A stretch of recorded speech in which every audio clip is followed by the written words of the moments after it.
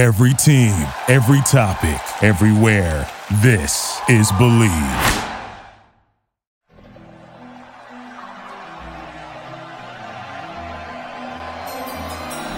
With the third pick in the 2019 NBA Draft, the New York Knicks select R.J. Barrett from Toronto and Duke University.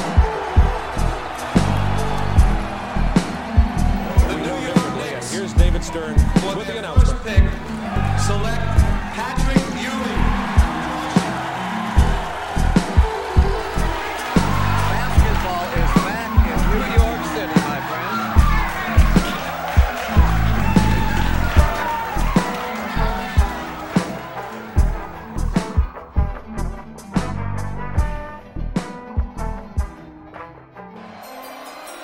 The New York Knicks select. Hello, ladies and gentlemen, friends, strangers, children, old people. It's your boy, Prez, aka @_Presidente, aka Isaiah Hartensteinbrenner, here with yet the latest episode of Draft Strickland. We're on season 3, episode 4. You'll have to forgive me for not bringing you all an episode last week as scheduled. I don't really have a good reason. I just didn't feel like it. We'll get back to regular schedules for sure once March Madness starts, but until then, we're kind of just building the plane as we're flying it. So if you're still listening, despite this egregious disrespect by me, your host, thank you very much. I sincerely appreciate your commitment to the Strick.land. With me today are two very special guests who are special for reasons that I'll get into shortly. The first guest, both are first-time Draft Strickland guests. The first guest is a The Strickland draft contributor, but also contributes to many other websites.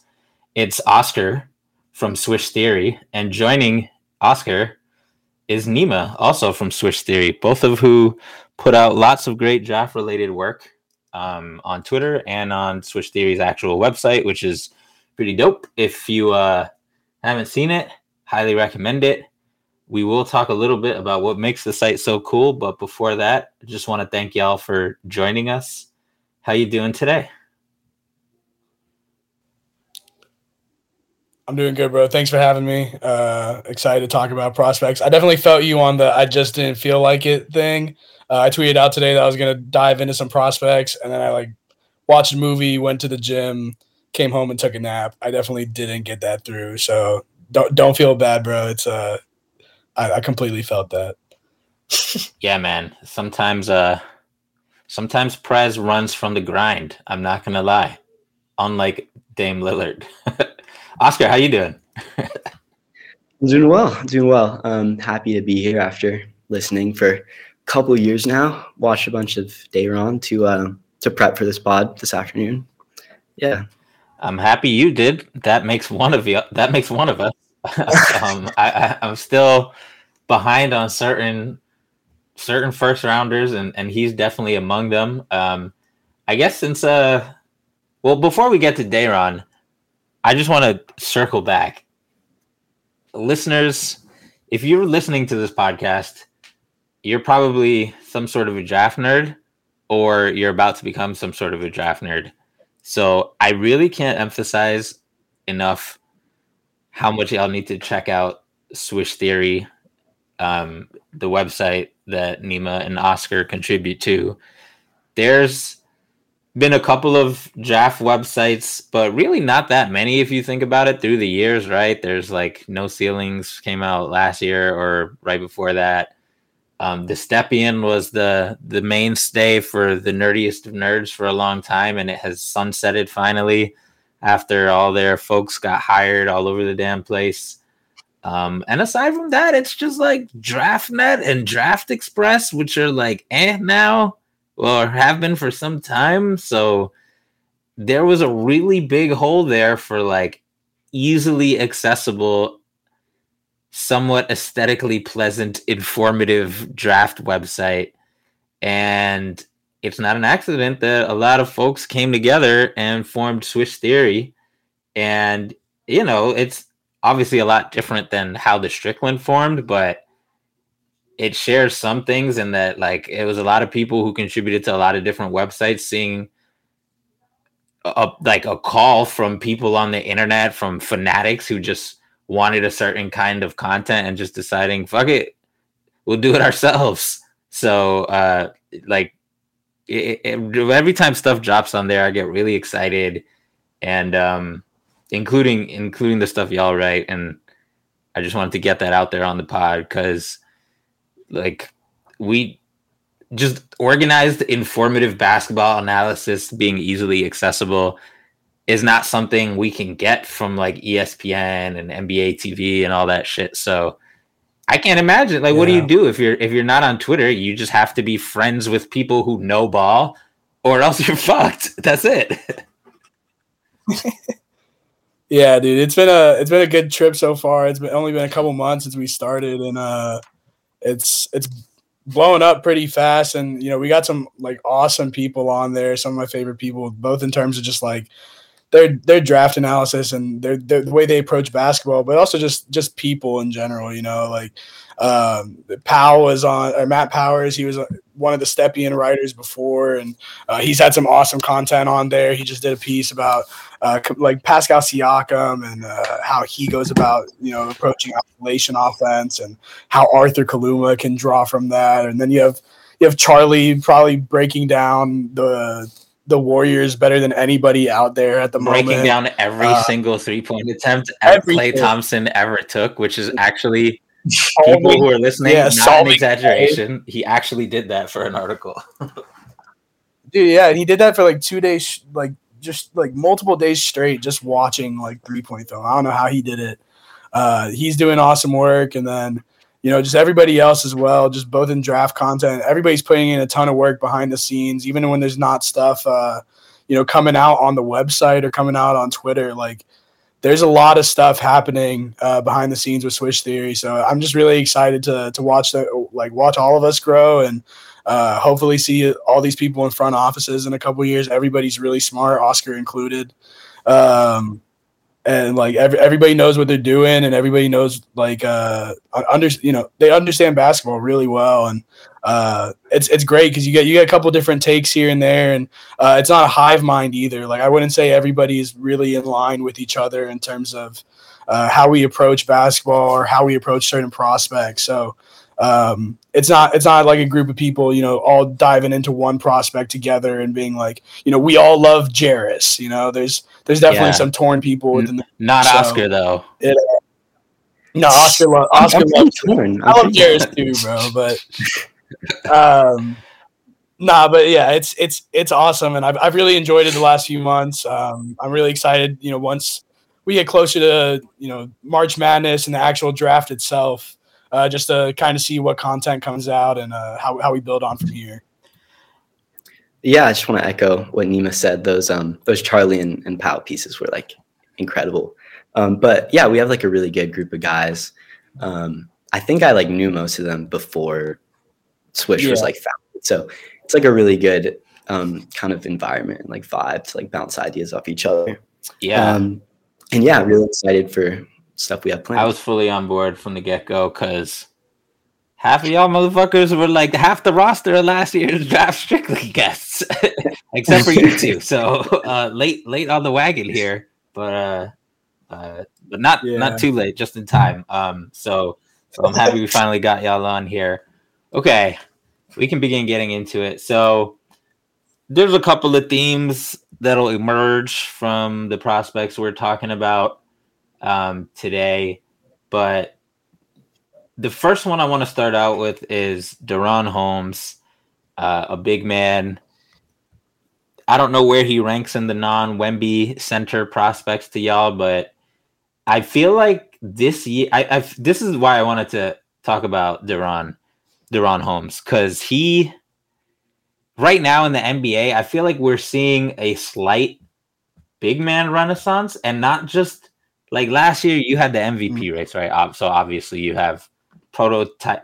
I shouldn't say prototype because they're fucking unicorns, but like Jokic and Embiid are very large centers, and then you have gigantic other weird dragon beasts like Giannis, who are basically big men, but not. And then now you're seeing like further down the line in the standings, other teams with bigs who you have to have who are good enough to earn financial commitment from their teams, who impact winning in special ways, even if they're probably never going to make an all-star team, right? And like, there's so many of them right now. And it's really notable because for a while there, it felt like most good NBA teams fell into one of two categories for centers. Either you have a franchise player type center or possible franchise player type center. So like the MVPs or the Suns with DeAndre Ayton or whoever was employing DeMarcus Cousins in any given year, guys like that. And then you had teams that just had a rotation of good contract guys who could, one was more physical and could pop for threes a little bit. Another one was more mobile on defense. And, like I think of the pre-Robert Williams Celtics that had Theus and a bunch of other random guys, none of whom were super special, but together it allowed for the teams to be really versatile. And now you're not like, that's kind of not stopped. Some teams still do that, but like the Nets really rely on Nick Claxton. The Knicks really rely on Mitchell Robinson. The Cavs really rely on Jared Allen.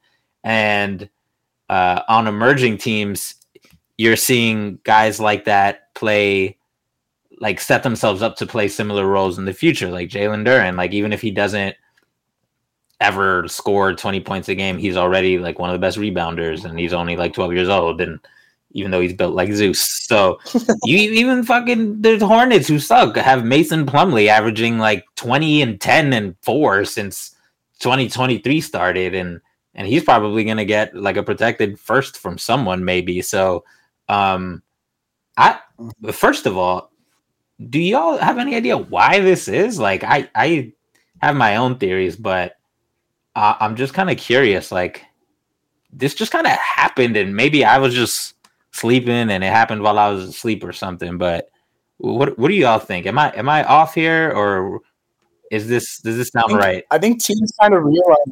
It sounds right, man. I think teams kind of realize how important size is, especially just having like guys who can cover a ton of ground on defense. And like, you talk a lot of the guys you talked about, Jokic, Embiid. Okay, those guys are outliers. But then you even look down the line. Like the Rockets are running stuff through Şengün right now. Jakob Poeltl is like a staple in the Spurs lineup. Like there's a lot of big men around the league. I mean, like even Pascal 6'9", they moved him to the center. Precious Achiuwa erasure on my podcast. I will not stand for it. Yeah, you're right.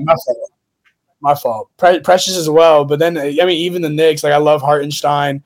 You have Mitch Robb. You have a bunch of other So like, you have all these bigs who are skilled in their own ways, both offensively and defensively, and they bring their own thing to the offense. And then you look at some of the other players in the league, it's like, man, you can have a 6'11" guy doing this, 6'9", 6'10", 6'11" guy doing this, or you can have a 6'7" guy out there doing the exact same thing. At some point you take the height, and there's teams like the Magic taking that to a whole other level. But I think that we are kind of, like you said, in a big man renaissance. It helps that a lot of these big men are, especially the incoming big men in the last couple of years, are incredibly skilled. I unfortunately don't think this class is going to contribute much to that aside from Wembanyama. You were talking about like where does Day'Ron Holmes kind of stack in terms of like the best bigs in this class. He's probably like top 3, top 4 at worst, in my opinion. And I don't think that speaks well for like Day'Ron. I think that speaks more towards like the depth in big men in this class. I don't know if Oscar feels the same way, but I don't think this is a great big man class by any means. I think it's Wemby, and then it's a steep drop off to like guys who I think may be able to start one day. I don't think there's a lot of deep potential with the big men in this class. Oscar, real quick, just a follow-up question for you. So I'm interested in your answer to the same question, but like a related thing is, all right, whatever you think of like this quote unquote big man renaissance or like mini renaissance, like, we used to hear a lot of people think, okay, because there's so many bigs and everybody who doesn't have an MVP big is just rotating out like $8 million dudes. Like, I'm not drafting a big in the first round. I could just find someone who's a hooper and 7 feet tall and actually ends up getting paid $10 million just not on the street, but in the second round or off someone else's hands who's already in the league and is now switching teams or whatever. So like, where are you on the state of the big man today, and how does that kind of tie into how you're looking at bigs in the draft, I guess? Yeah, I mean, I think it's like a pretty well-known phenomenon that like when the league goes one way, like the rest of the league counters, right? And so, this is like this is played out, but we know that the Warriors, their dynasty kind of made everyone think that you need to switch big who can move. But I think that as they've kind of fallen off and we've seen like pick and roll heavy teams kind of repopulate the top of the conferences, I think that people are realizing that rim protection is a way to limit threes, by proxy of like, rim pressure is what generates most open threes, right? So like if you can have an anchor back there, it really does help limit the number of open threes. And just having Jokic and Embiid and then Giannis, like huge talents, like huge literally, but also like super talented, having them kind of emerge, even if it's only a couple of them, like having those type of stars at the top of the league, I think, will impact the whole league, like as a landscape. As for this class, yeah, like Neema said, there's not like a ton of super interesting bigs. And like for Wemby, I mean, you're not really considering he's just his own thing. Just like put him number one, right? Yeah, that's an asterisk. Right. Yeah, I mean, with Day'Ron, I watched a little bit this afternoon. He was always one of the guys where I said, like, all right, if he declares, I'll give him like a full watch, but I never really got to him. But yeah, I mean, he's definitely skilled. I like his passing. I like his positioning on defense. It just seems like the tools are like definitely subpar for an NBA 5. Sorry, one sec.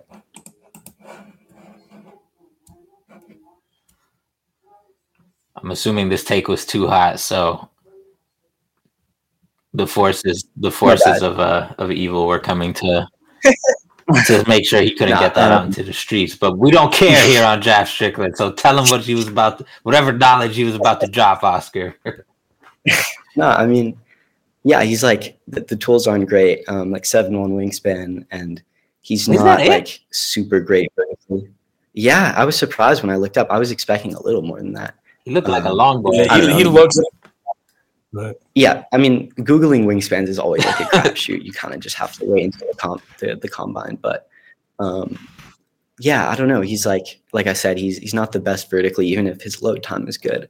And he doesn't shoot. I think I checked. He's like 5 of 12 from 3 on the year, and like takes a couple middies, but they're usually like late clock, and the form isn't great. So I only saw a couple threes, and maybe I lower my. I mean, I'll defer to you on the mechanics, but I don't know. They seemed a little. Janky, does it look broken though? No, it's not. It's not like. I think his form could definitely use. It's definitely like, not clean. Yeah, but yeah, there's a reason. Too much. No, go ahead. Yeah, I mean, I don't have like a ton of confidence in it, I guess. I think his free throw percentage went up a little bit, but it's still like sub 70%. I mean, yeah, not a guy I want to bet on shooting. So, yeah, I mean, there's definitely skills there, but I don't think there's enough in terms of like a full like big man skill set to consider him round 1. So, a related question before Neema explains why he is outraged and will not stand for this is forget Day'Ron generally. Like, forget Day'Ron specifically, Oscar. Like, how are you? Not that there's any magical specific threshold that is consistent year to year for bigs, but like, what kind of hypothetical things are you looking for in a big to be a first round big in a decent to good draft? Like, is there anything in particular? I think the biggest thing is like scheme versatility in terms of pick and roll defense. That's the biggest one. Unless you're like an offensive minded big, which is like most of those guys are like true offensive minded fives are like really like unique prospects both Like those times. So I don't really think there's like a one rule for those guys. But yeah, scheme versatility, and then like clearly projects to be an above average rim protector, which is, you know, a really high bar for college centers. So yeah, I would say those two things are generally my rule. That's I think I'll steal that, because that's like watching the Knicks, right? We have three centers, two of which are big, one of which isn't big but is very jacked and a 99th percentile physical specimen in some ways in Jericho Sims. But like, if the Knicks obviously are probably the least scheme versatile team in terms of how they deploy centers, and Sims isn't really a good rim protector, but he's only theoretically scheme versatile, so we don't really see him deployed on switches that much. But if you look at the teams that do switch their schemes up the most for centers, there's still not many teams doing it like how the Warriors did it back in the day, where Draymond is just flying around on everyone. Like, even the Heat still drop Bam quite a lot, and he's pretty one of the most switchable guys. So like, that pick and roll defense and that rim protection, that's going to be probably the lion's share of your defensive value, right? Which is where my lack of confidence, or if you're other people on the Knicks internet, my raging evil hate for Jericho Sims comes into play, because he's not really good at either of those things yet. He might be, but, and he certainly has the potential to be, but you see what happens with him when you're kind of shaky at pick and roll and shaky at the rim. It's like, you can be great at other stuff, and he is great at other stuff, but it leaves me a little wanting sometimes. But back to, is it Dayron or Daron? Do we know? I think it's Dayron. Okay. Yeah. I'm sorry, Dayron. I've been fucking that up. Yeah, Neema. So, I mean, I watched like literally one half of Dayron. I wanted to get around to more film, but I just didn't. And my first like extremely superficial observations was like, oh, he's narrow and skinny like Nick Claxton. But like, that obviously that's just the outline of the human physical figure that he has. It's not about his movement or wingspan or balance or anything like that. So could you just like high level, just paint a picture of what you think Dayron Holmes is? Because I'm sure most of the people listening to this are like me in that they don't have any fucking idea who he is. Yeah, I mean, so I think you said long and skinny. I think he, well, like Oscar said, his wingspan's only 7'1", which surprised me. And again, I think come combine time, that number might be a little bit different, because I feel like he has longer than a +3 wingspan. But I think he's strong as hell. He moves other people in the post like it's no big deal. He also holds his own in the post really well. And we're talking about this big man renaissance. There's 6-7 teams in the NBA running through post bigs right now, and having a guy who will hold their own against them, like on one-on-one possessions, is a pretty big deal. I think Dayron can do that. I think he can do it pretty well. And then on top of that, he's not the greatest vertical athlete. He's not, we talked about it earlier in a group chat. He's not very good at backpedaling. He's not like his feet placement, stuff like that. It can get a little bit better, but he's super quick. And I think that's really important for a guy who's like 6'10". It's not about being fast. It's about being quick. Can you get into small spaces really fast? Can you make quick decisions? And he does that all the time. He's really good in the pick and roll. He's not a fantastic pick and roll defender just because he's a little laterally slow, but he gets like forward very quickly. And I think that helps him a lot, especially, just getting out on the perimeter if he does play in a switch heavy offense, or switch heavy defense, sorry.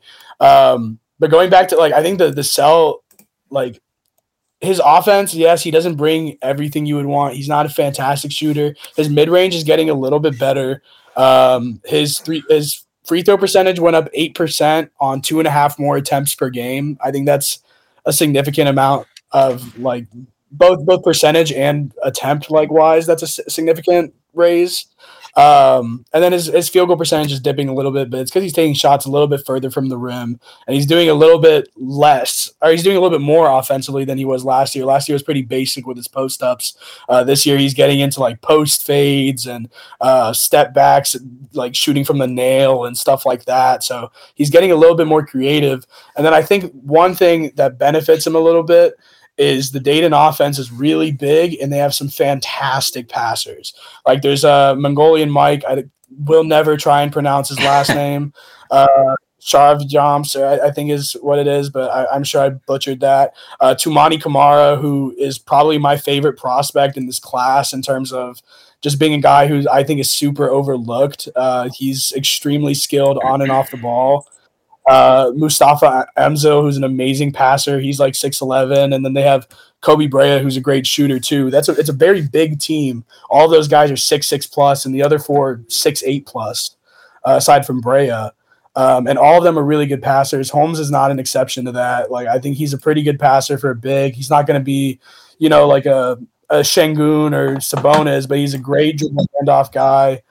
They put him in a lot of those possessions with Brea or Mike or even Kamara coming off of him. And so I think his versatility on offense is being kind of undersold. And then defensively, he's just probably one of the best rim protectors in this class. And I think that's, like Oscar said, I do think that's a huge thing that, you need to be able to do as a big man. Pick and roll defense as well. And I think he does struggle on that a little bit, but you go to a team that is willing to put a little bit of effort into his just athletic makeup. I think he has a good body. I don't think he's that athletically limited. I think you look at some of the other big men, in the NCAA, and there's some freak athletes out there like Dylan Mitchell and stuff like that. But I also don't think a lot of those guys are good enough to be getting serious NBA minutes. I think Day'Ron is. And I think his post defense and his rim protection is what's gonna keep him around and what's gonna make him a first round pick. I don't think he's gonna go lotto. I've seen him a lot. A lot of people have him kind of back lotto or fringe lotto. I have him more kind of around the 20 spot right now, early 20s, maybe late teens. I can kind of justify, but I think this is a pretty stacked class from 5 to 25 almost. And so it really just comes down to what team picks him and who's willing to put him in the right situation and have the right defensive system around him. But I think he's very skilled in my opinion on both ends. He does a lot of little things that I think a lot of teams will like, and he doesn't really need the ball in his hands to be effective on offense. And again, defense, probably one of the best rim protectors. If you're looking for a rim protector in this class, again, it's a horrible big man class for that. I wouldn't be surprised if some of the big men who a lot of people assume are going to enter return just because they've had bad seasons. So if you're looking for a rim protector, man, you're not going to find another one as good as Holmes past 20. So you might as well take him, in my opinion.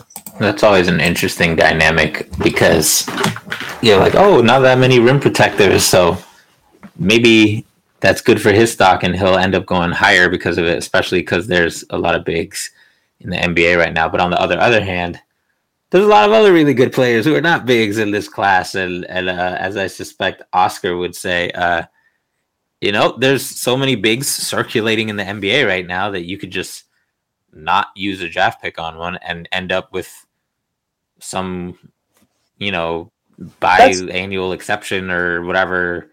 And that's also true, and that was my philosophy going into last year, and that's also why I had Kessler. Well, and that's not why I had Kessler really low, but it's part of why I had Kessler really low. But it's also why I had Koloko really low, and both of them are doing great in the NBA. I think it's I think if you're able to get a big man on a $1 to $2 million or a $1 million contract, $2 million contract through the draft or through free agency, I've kind of retweaked my opinion that like, hey, if you need a big man who can protect the rim, like just guarantee it if you can, and guarantee you have it for 4 years rather than, a 27-year-old who's on his 4th team for who knows what reason.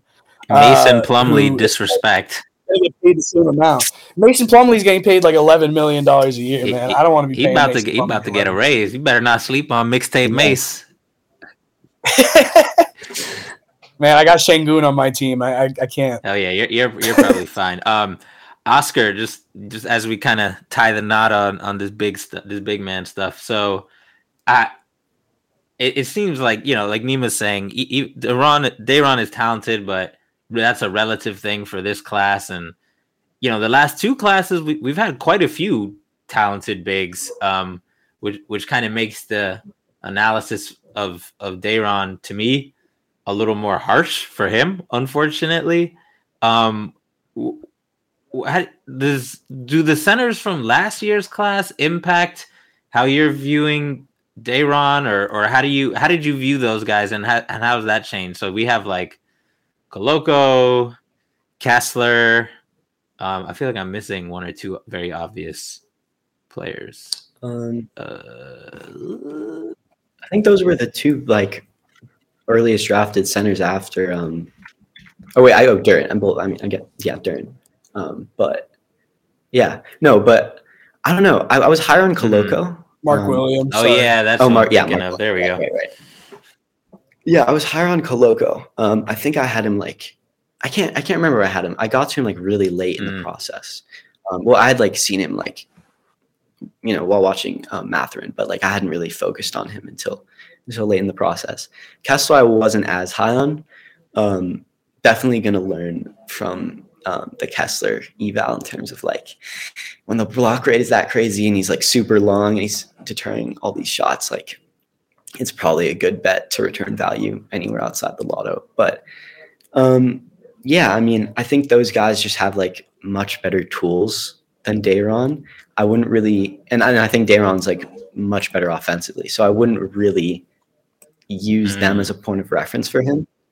I'm trying to think. So, like, you have the guys we mentioned from last year, and Duren is kind of his own thing because he's so young. I think he'll end up developing more skill than he's showing right now. But you're right. Like Kessler and Koloko, like their jobs are pretty straightforward, and I know we all had hopes and wrote a sentence, and every time we tweeted about them about maybe they'll shoot, right? Like Kessler shot quite a bit in high school and college, and Koloko didn't, but when he did, it looked decent and all that stuff. And then you go to the year before, and you had obviously Şengün, who's kind of his own thing. Kai Jones, who's like RIP, whatever the hell the Hornets development did to him to make his jump shot more ugly. My son Isaiah Jackson, who's kind of in the Duren boat in that he's really awesome, but he's still kind of just figuring out how to play basketball. He's pretty young. Garuba, who he's kind of his own weird thing, made weirder by the Rockets being weird. Don't get me started on that. Bro. Yeah.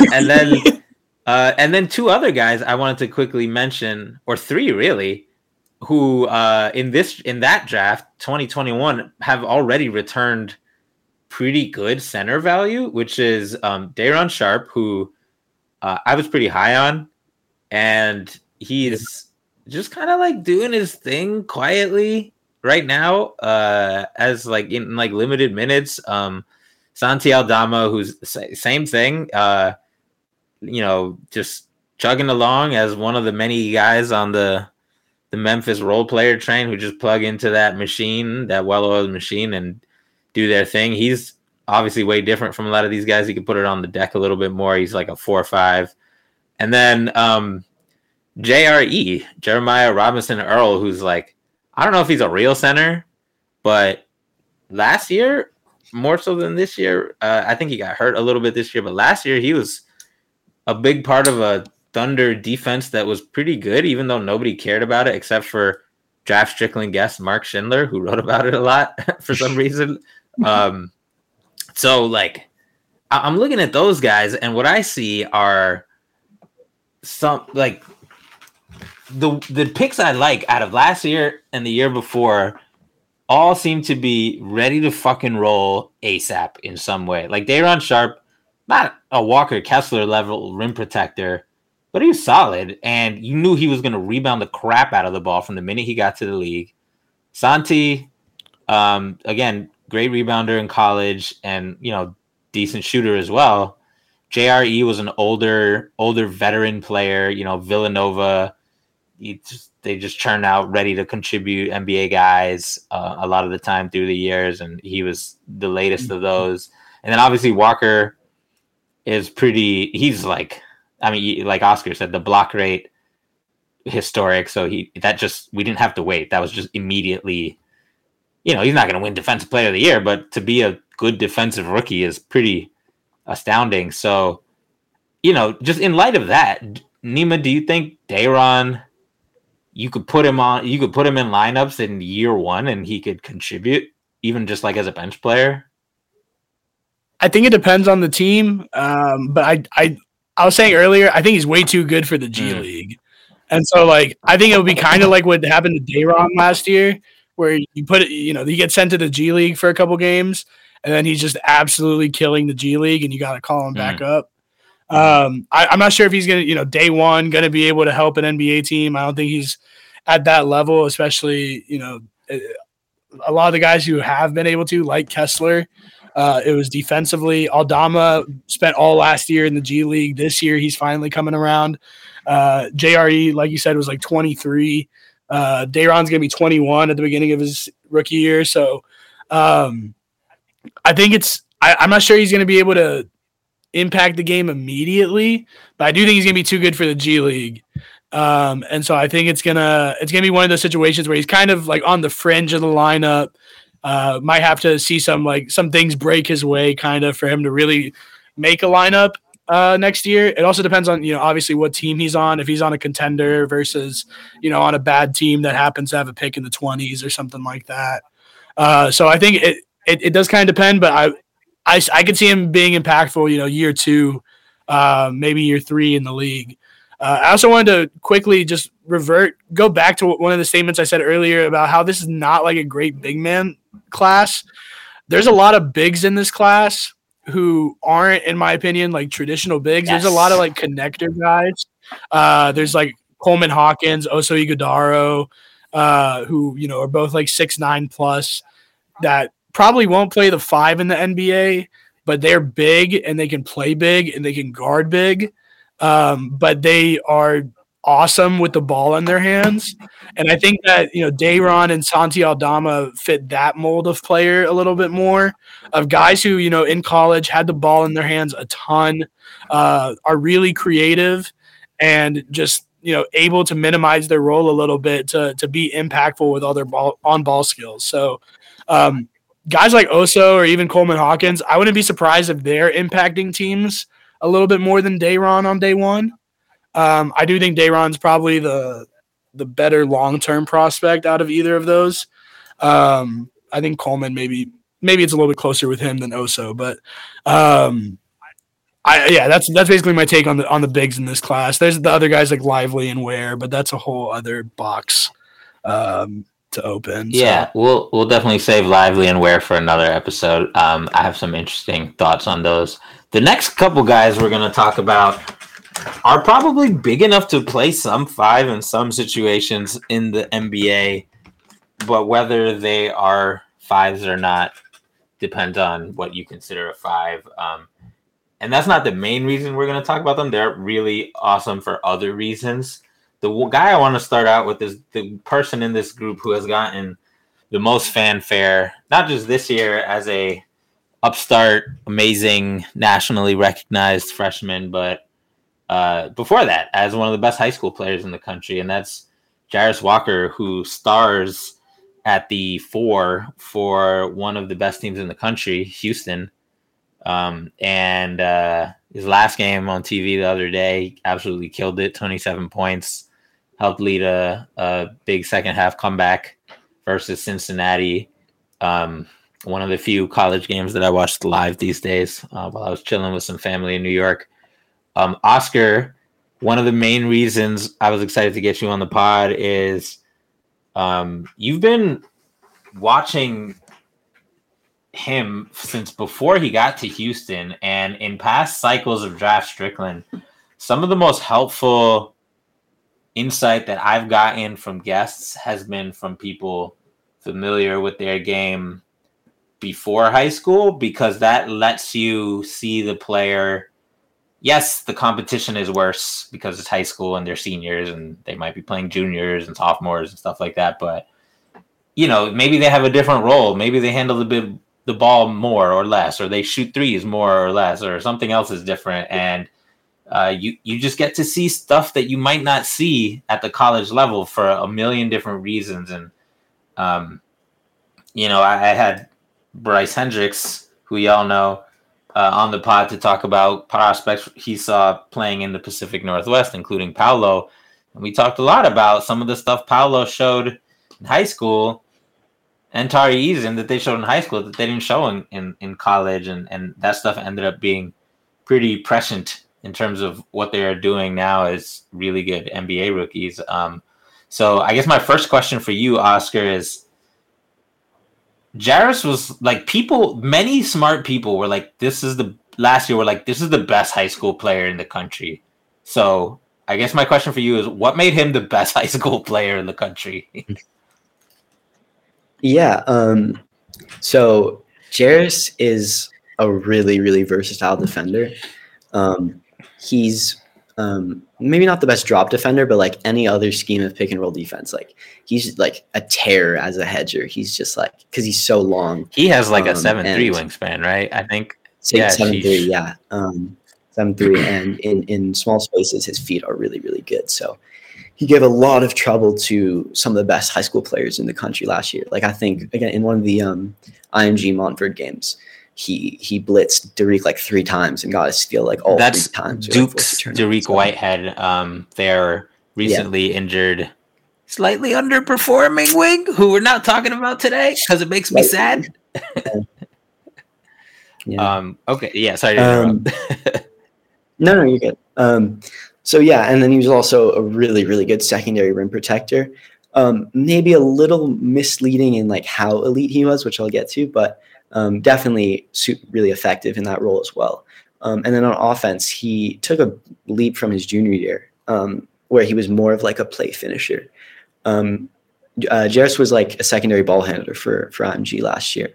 So there was a lot of attacking off the catch, but also like running some actions, some like pick and roll ball handler reps, which was like shocking to see from this 240-pound 18-year-old. There were definitely some ups and downs, like his handle, not the tightest, and some maybe like not ideal decisions at times. But it was really encouraging to see this huge high school senior like running offense in the NIBC, which is like the best high school conference in the country. Basically, like most teams in that conference have a rotation like full of future D1 players. So. And then also as an interior finisher, just because he's so strong and long, he was really good. So, yeah, Jairus kind of just like dominated in a bunch of different roles on a really good IMG team last year. So for his offense, like running some of the actions, that's obviously notable for a 240-pound human being.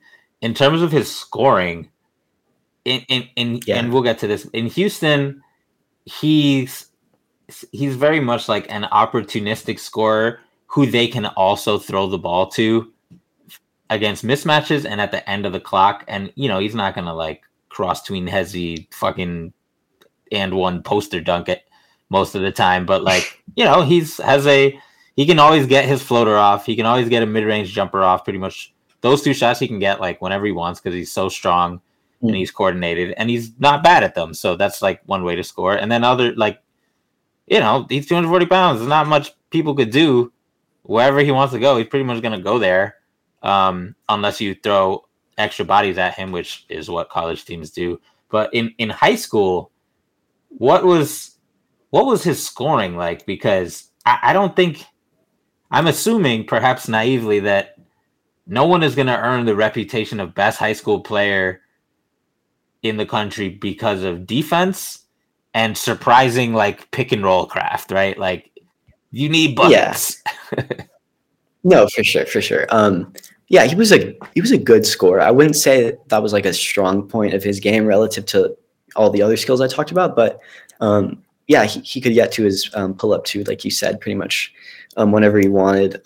And even if his like burst and strength combination isn't elite at the college level, I think that there were not many high schoolers who were both big enough to, the point where you couldn't bully them, and then also quick enough to contain them off the bounce.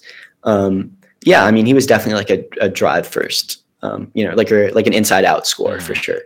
A lot of pull up twos, a little bit of catch and shoot threes, catch and through three stuff. Not a ton, but and the form wasn't great. I think I've talked to you about this, but his like he leaned back a lot. Which thankfully he's rectified at Houston, even if the 3-point numbers aren't amazing. The form is definitely better. But yeah, I mean, he was a good scorer. IMG had like a weird offense because Jaden Bradley was their point guard, but like I'm pretty sure Keontae, George, and Jarris were like the two highest usage players, and then Bradley like close behind them. So yeah, he was a secondary creator. I wouldn't say like a dominant scorer, but it definitely wasn't like it wasn't a negative point in his game.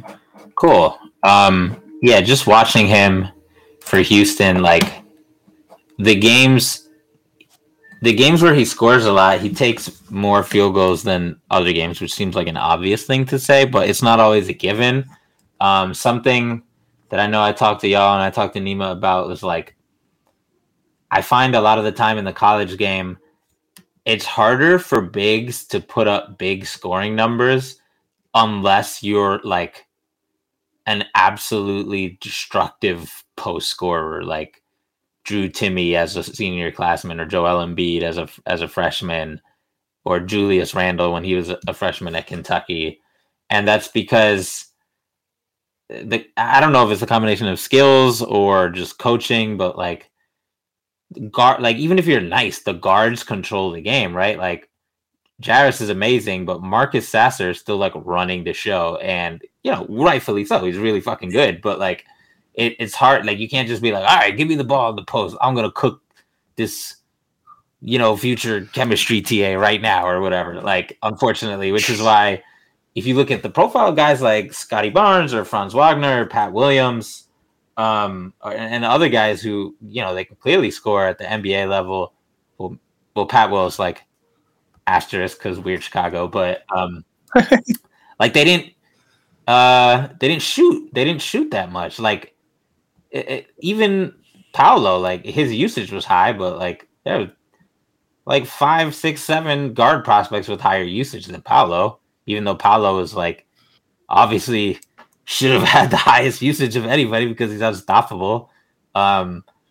So I look at a guy like Jarris and I'm thinking, how do I know if he's a guy who's going to struggle to generate offense or if he's going to find more ways to do that? And I say this not because he needs to do that, right? Like I know Neema is a very large fan of Jabari Smith Jr. Oh yeah, I love him. No, we don't have to get into Jabari slander hour unless you want to. Then I'm fully prepared to do that. I like Jabari, but anyway, my point is like I look for Franz. Franz was the harder one for me, and Scotty. Like I thought Scotty would score eventually, but he's already like years ahead of what I thought. I thought he wouldn't start scoring, like averaging 16 points till like year 3 or 4 or something like that. And I know the Raptors kind of suck, but still, they were good last year. And Franz, I mean, I was high on Franz, and he was like, actually, I'm a fucking big wing quasi point guard, surprise, motherfucker. And Pat Will was the one who I was kind of a little more down on. But he's also the youngest of the group, so who the hell knows what he's gonna end up like in 2 years, especially if he gets freed from the shackles of Billy Donovan and friends. So Neema, how are you looking at a guy like Jarris, who's he's very obviously a lottery pick, very obviously talented, particularly on defense. And we know he does all the little things, right? Like he's scheme versatile. He's a great connective passer. He can hit the short roll. He's an awesome screener. He's a great help defender, and like just he kills the little things, and he's good at a lot of the big things. But in terms of just like usage and scoring, like how do you approach that? I'm struggling here. Yeah, I think where Jarris differs from like guys like Scotty and Franz, or like Scotty's like an incredible athlete at 6'9". I don't think Jarris like some otherworldly athlete. He's big as hell, and decently quick. Every single one of his blocks are like super powerful, and he flails his arms like insanely for all of them. But I don't think he's some like insane above the rim athlete, gets down the floor super quickly, and just explosive or anything like that. He's all right. I think he's passable. I think Scotty's just a much better athlete, a much higher motor, especially offensively. And then Franz has like an actual otherworldly balls. Yeah, and Franz is a great athlete and also has like otherworldly ball skills at 6'10", which like Jarris does not have, in my opinion. He can put the ball on the floor, but like Franz is like crossing people up and taking step back threes. That's not happening with Jarris. I think some of his limitations offensively, like we said, he gets those floaters off. He gets the like step back mid or like turnaround mid range jumpers and stuff like that. But he doesn't get to the rim that well, in my opinion. It doesn't happen very often, especially off the dribble. I think he's a little slow, especially in traffic. He gets into small spaces well, like defensively, but offensively with the ball, it doesn't happen as easily. I think he's going to have a little bit of trouble on offense kind of coming in, but I do think like you were saying with the setting, playing at U of H where he's not going to get one, your leash is super short. If you mess up a couple times, it happened early in the season. He had a couple bad minutes and, all of a sudden you're playing 20 minutes in the game instead of 35. Terrence Arsenault is not getting any minutes right now because he had a couple bad games in a row, and now Sampson doesn't want him in the rotation. So his leash is a little shorter. The good thing is that, unlike Arsenault, they know Jarris is a one and done, so they're giving him the minutes to make sure he like gets drafted where he deserves to be. But they have three ball handlers in that lineup with Tremont Mark, Jamal Shed, who's arguably one of the best point guards, if like not just in the conference but in the NCAA, and then Marcus Sasser, who despite having a bad season, is still one of the best guards in the NCAA. So that's just a stacked team. But I think offensively for him, it's gonna have to be a little bit more as a play finisher, especially right off the bat. Like I think you're gonna be on a team that probably also has some elite guards, bro. Like a lot of these bad teams, OKC has Shea, the Rockets. Let's not talk about it, but they're gonna put the ball in the hands that aren't Jarris. They're gonna put the hands in the ball in the hands of guards who like the ball in their hands. Yeah, that's gonna be the case. The Pistons have Cade and Ivy. So a lot of these bad teams like already kind of have guys who are gonna be a little bit more ball heavy. I think Jarris is gonna find offense a little similarly to what's happening in Houston. It's gonna be a lot of stuff off the catch. I think that is probably what's best for him, especially right now. Like little dribble pull ups, attacking mismatches, attacking tilted defenses, stuff like that. He needs to improve on his foot speed. He needs to improve on his verticality. All of that comes from probably having the worst knees I've seen in years. And that's something that I know U of H is working on. They're working on daily. I have like just being from Houston and knowing some people who have gone through that system, both as players and managers, just being able to pick their brains on what's happening in that room. And they're working on his development, especially athletically, like pretty well. But that dude is extremely pigeon-toed. His knees face each other every chance they get.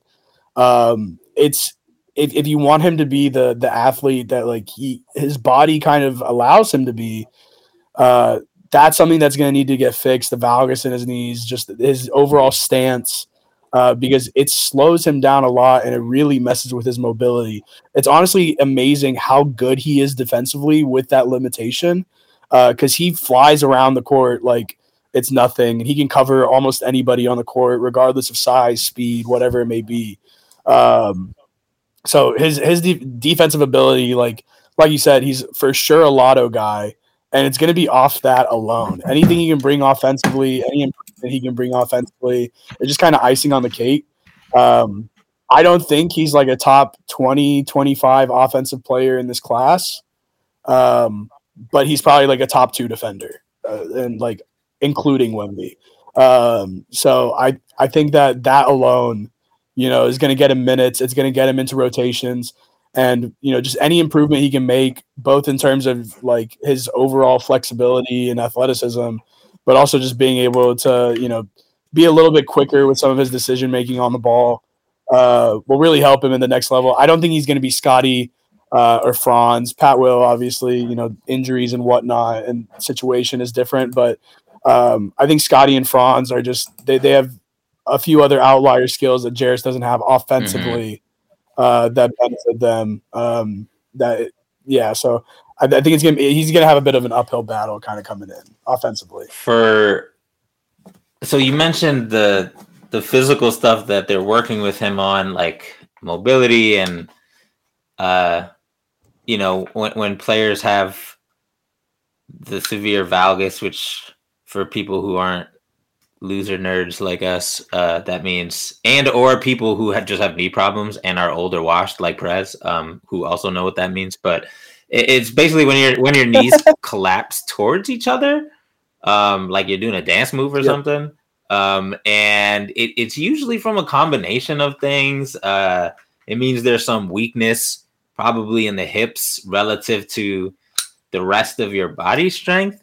And that's kind of the fascinating thing to me, because usually the players who have that, they come into the league weak, right? Like the clearest example I can think of for that is Kevin Durant, who still has knee collapse like crazy because he's really tall.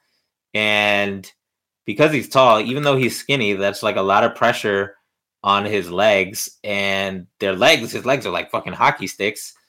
And he helps alleviate that by his knees coming together when he shoots and when he jumps and stuff like that. He's like a weird outlier athlete in that even when he was 17, 18, he could still jump high as shit, despite all that.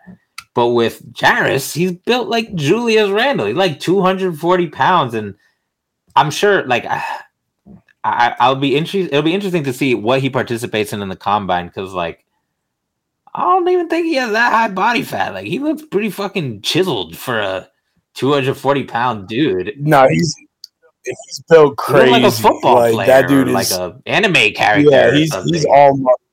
Yeah, so like, you're talking about big dude. Knee collapse because of probably the weight combined with some muscles that are just not strong enough to handle that. And even though this is like an unusual situation, part of me is like, all right, if they already got him cooking on the right solutions in Houston, and this, you can't fix this. This is very hard to fix something like this in season because it takes months of rehab and strength building and body reconfiguration, really. But isn't that kind of like a low-hanging, like, this is not something we don't know how, this isn't like a jump shot where you're like, well, I don't know if it'll take when we adjust his mechanics. Like, no, we know the solutions here, right? Like, if I'm a team in the, I think it's just that. Go ahead. It's just that, like, valgus isn't something that gets fixed often, and so like a jump shot gets fixed, can get fixed pretty often. Like, you see guys come around and develop jump shots, but like, valgus is something that, it, like you said, it takes years to fix, especially with like how pronounced it is in Jarris. I also don't, like, the body weight might attribute to it, but like I don't see a path to him losing weight. Like I think he's extremely built out. I don't think he should lose weight. I think it benefits him so much defensively. But like, if he's able to fix it, like you said, like the sky's the limit kind of for him, There's been other guys who have valgus, just as bad as he does. Jabari Smith was very recent last year. His is pretty bad. But like you said, similar to Kevin Durant, he's extremely skinny. And then the number one model that always comes to mind is Sekou Doumbouya, whose knees touch each other basically when he's walking. And just like the other two, he's really skinny. So Jarris is really just like an outlier on something that we don't see get fixed, or like fixed to the point where like he can have his full mobility. And I don't think that will ever kind of get there, but any improvement is good for him. Like you said, it's something that is getting fixed. It's something that, will slowly get better over time. And it addresses a lot of like the negative issues in his game. So even if it gets, 30-40% better, that's still, a huge improvement for him. And what he can bring offensively and defensively. You're going to make me go down a rabbit hole and try to look for prospects who have had that issue and had it fixed. Because I got to find a picture of Sekou's knees, because we did a project on it in Syracuse whenever I was an undergrad, and I took a sports science class. The guy who taught it was formerly a Timberwolves director of pro personnel, or not pro personnel, like player, medicine, whatever, something like that.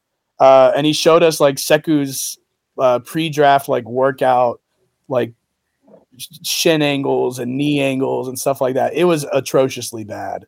And he said he had never seen anything like it in his years working in basketball. So just fun little tidbit there. Valgus is pretty bad in some guys. Yeah. It's something that I've learned about through personal experience, and it's one of those, I know it will be a fire deep dive. I just got to not be lazy and actually do it. So that means TBD on if we'll ever see it. Oscar, any other last thoughts on Jarris? Is it taking him top 10? Is that kind of shaky if all of his value is tied up in just elite defensive production, or do all the other connectory things, the screen setting, the passing, the rebounding, the help defense, do all of that things kind of make it less of a daunting prospect for a team to take Jarris top 10? Because I was kind of just assuming he would go in the 7, 8, 9, 10 range, but it's very rare to see defense first prospects who are not centers, right, in the top 10. Yeah, I think this his college season so far has kind of exposed a lot of holes in his offensive game that maybe weren't there at IMG, and I think that ties back to his athletic profile. I have a bit of a theory about his athleticism. So I think that his perception, just around not just draft Twitter, but in general, the perception of his athleticism was kind of boosted by a couple of his aesthetic traits. So at IMG and even now at Houston, he tries to swat every single block. He doesn't go for tips. He tries to send a message into the tip. Right. And that can get into trouble sometimes, because if he doesn't time it up perfectly, all of a sudden, he's not getting any contact on the ball. But when he does make contact, it flies, either way off the backboard or out of bounds. So I think people saw that, and then paired that with when he dunks, especially uncontested dunks, he'll shake on the rim sometimes, and it just gives off this vibe, this super explosive athlete. But his lift off one foot isn't the best. His burst is pretty average, especially after his first and second step. His long speed isn't the best. And I think that people kind of assumed we have this super strong, forward initiator who's showing shooting and handling flashes, and he's this great defender, easy top 10, right? But then he got to Houston, and he's had a lot of trouble as a driver, like Neema said.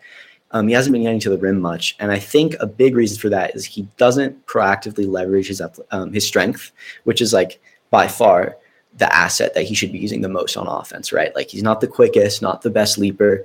His handle isn't the best. So if he's not going to use his strength, he's going to get into trouble. I think that yeah, he like a lot of times when he should be like bumping or like leveraging how wide his shoulders are to like spin off a guy, he likes to go for more like guard-esque handles. So like a lot of behind the back dribbles or like east-west stuff. And then when you combine that with the fact that, yeah, he like leans away from contact a lot, even like stunts, like he won't even like try to like gather and like gather through stunts. Like he'll like just like throw the kick out every time. And then when you pair that with the fact that he loves his floater, which is like, it's a pretty good floater, but you know, he definitely shoots it too much. So he really hasn't been getting to the rim or getting to the line at all. Like his free throw rate is really low for a guy who takes mostly twos. It's like, yeah, like pretty historically low, I'd say. Not historically low for a lotto prospect for sure. So yeah, I don't know. I wasn't expecting him to be so rough as a driver. And I think that him kind of improving in that area depends on the valgus, like you guys discussed. And I think the valgus also, by the way, has an impact on him as a finisher, because a lot of the time when he's like loading up on drives where he does get all the way to the rim, his like core is like sunk into his, like it just like sinks a little bit because his knees are kind of outward. It's hard to describe like through saying it, but yeah, he's jumping from a point where like a 6'3" guard would be jumping, and then he's just like not that good of a leaper either. So like he goes for a lot of these like 3 foot like wide angle touch shots, which are just like not the diet you want for a 6'8", 240-pound tank. So he's this weird mix of like really rough driver at the moment, but like it seems like all of the things he needs to do to like improve are like pretty low hanging, like you said. So yeah, I'm not like completely sure where I'm at with him yet. I think that like there's a lot of conflicting factors that I need to think about. He's also been playing better as of late, which is good. I haven't gotten to like the super recent tape as much. I don't know if it's just that his like floaters are going in more, or if it's like really like a process change. But yeah, super intrigued by Jared. Yeah, it'll be interesting to see where he is by the end of the year. That is the last thing I'll say, because I have noticed, we all check these guys' stats pretty much every week, and both his field goal attempts per 100 and his free throw rate are like slowly ticking up. His free throw rate's still not good. It's 26 on the season, which is not good for anyone, let alone a tank. But his field goal attempts per 100 is at 22 right now, which is a lot. That means he's like not shy about putting up shots, and we can definitely like, we're rightfully going to put a microscope to these guys, but the fact is, like, if you're taking a lot of shots and making a lot of shots, like, and being productive for your team's offense, then, maybe whenever I see a prospect where I'm like, they seem to be more productive individually and for a team than some of the skills would indicate, or in spite of certain flaws, then I have to go back and see if I'm missing something. So, this he's fascinating because he's not as cut and dry as a prospect as I think a lot of people see him, even though he's really great, and pretty much everybody agrees he's really great. So it'll be really interesting to see where he goes. Who knows? Maybe this draft is stacked. Maybe he falls out of the top 10 and he gets into the range of a Knicks straight up. I'm not going to rule it out. But anyway, we got other prospects to. More fours, really? Look, man. Basketball is back in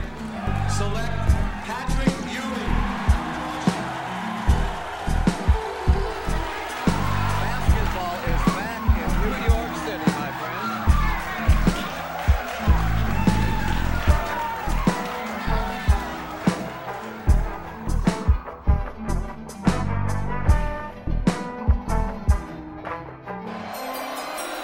The New York Knicks select